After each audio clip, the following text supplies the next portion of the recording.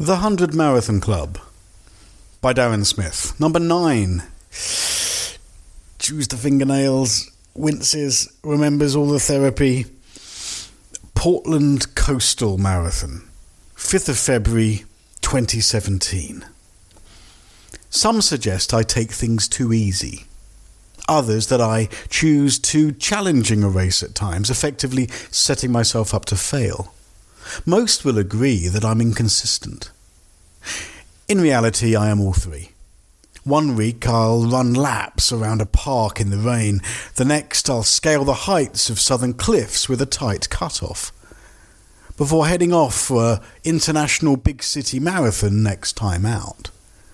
For me, it just makes it more interesting mixing it up. But when you build a race calendar that covers the whole year, there are things you soon find to be getting in the way. Number 1, the summer only has ultras and trail ultras at that, and you end up running King and Stones and similar. 2, those comfy road marathons, my security blanket races, are limited to March, April, May, and September, October and November. Number 3, the winter months almost solely have trail marathons rather than road, that are, number 4, in the arse end of nowhere, like Bovington and the Portland Coastal Marathon.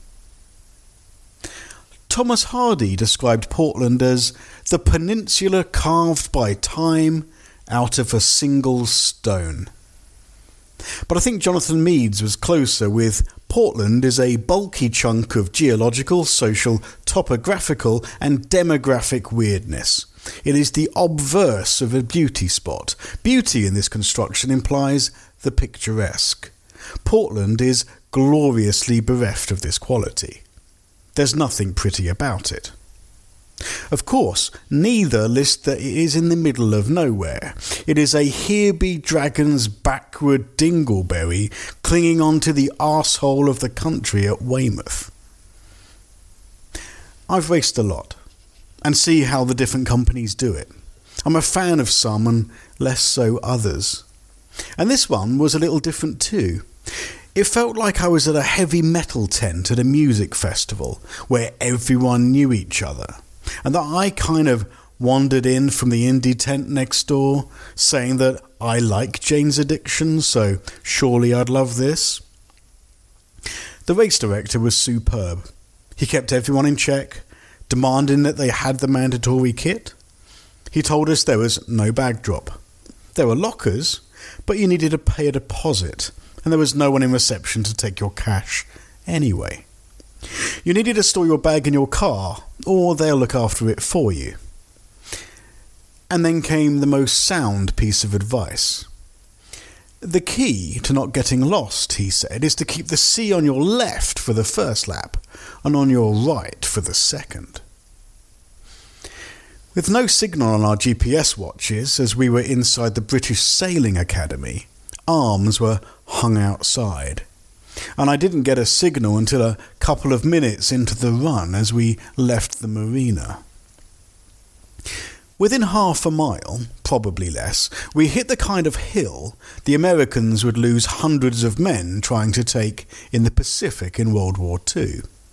It went up and up, stopped at a road briefly, then went up and up some more. This was the first hill at Beachy Head on steroids. No one was running it, and those that tried dropped to a walk pretty darned quick.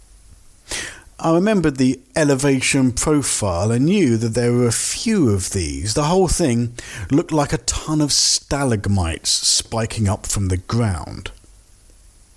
Someone told me last year that on their way back down, people were sliding on their backsides, grabbing brambles to stay in some sort of control as it was that muddy. It did not bode well for the rest of the race. Once atop the mountain, legs already burning, it became mud, glorious mud. You're constantly slipping, and the effort to stay upright is tough on the mind as well as the body. My ankles were killing me, but at least I didn't fall over. No, that would have sucked. and not in a good way. The mud, miles of it in 4 or 5 long sections, ordinarily next to a sheer cliff, then made way for the sort of quarry the crew of the Liberator would transport down to in the TV show Blake 7. I should have enjoyed it more, because then came the most challenging part for me. Wet stone steps down a sheer cliff face. You know the steps that Frodo and Sam and Gollum take in Lord of the Rings? Yes, those, just without the CGI'd Mount Doom in the distance. More mud next, and ankle-deep puddles with barbed wire on one side, resplendent with its dead rabbits, and a sheer cliff drop on the other. And, with a quick check of my Suntu, I was distraught to find I'd only run 12 kilometres. Now the locals do not like us. There was hardly any local support, and mostly we got the sort of looks that say it all from them as we ran by. They do not like us so much that they destroy the signs that are put up. They rip the race signs off the lampposts and throw them off a cliff into the sea. So the race director has to spray arrows on the ground or on rocks in areas where the signs go missing. That is who we were dealing with. They also hate rabbits for reasons that will not become clear at the moment, due to word count, and you see the floppy-eared critters strung up on barbed wire all over the place. A couple of lighthouses appeared, and a rock that is apparently the most southerly point in the UK, after more bogland. And then a steep incline up to the highest point, before we finally get to descend. But no, it's not a gentle descent. Who wants this to be easy? We have more wet steps, although paved ones this time, and then a muddy hill that you slip and slide and fall over and slide down that takes you back to town level. As Portland is an archipelago, an isle, it has a long causeway that connects it to the mainland. This is a very flat, very straight road for 4 miles or so, on which you are sideswiped in the face by freezing winds, before going under a treacherously slippery underpass, then up, and along the other side to the start. OK, now, take a pause, everyone sit down, make a cup of tea if you have to, hold your loved ones close, because this, think of it now, was just halfway. 2.5 hours into the race, and I was just halfway, and had to do the entire thing again, albeit in reverse. So those crazy steps, I had to go up. The muddy climbs, I had to slide down. It was not something I was looking forward to. The exact opposite, in fact. With every fibre of my being, I wanted to quit.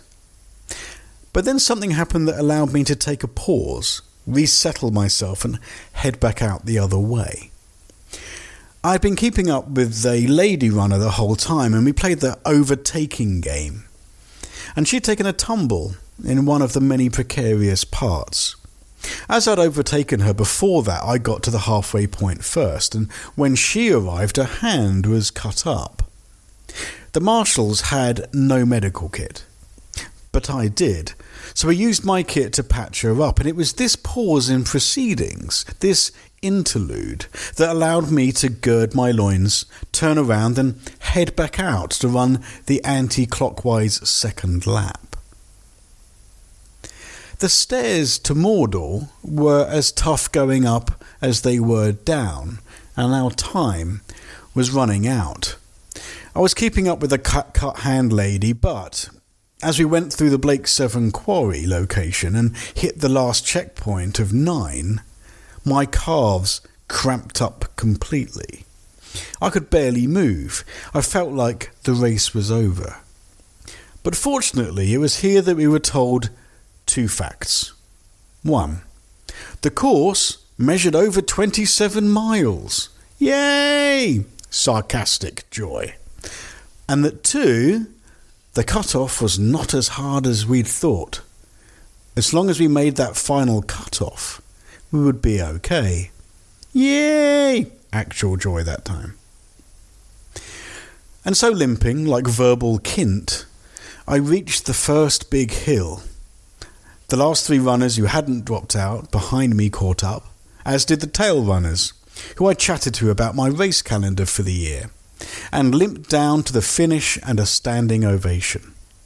I was last.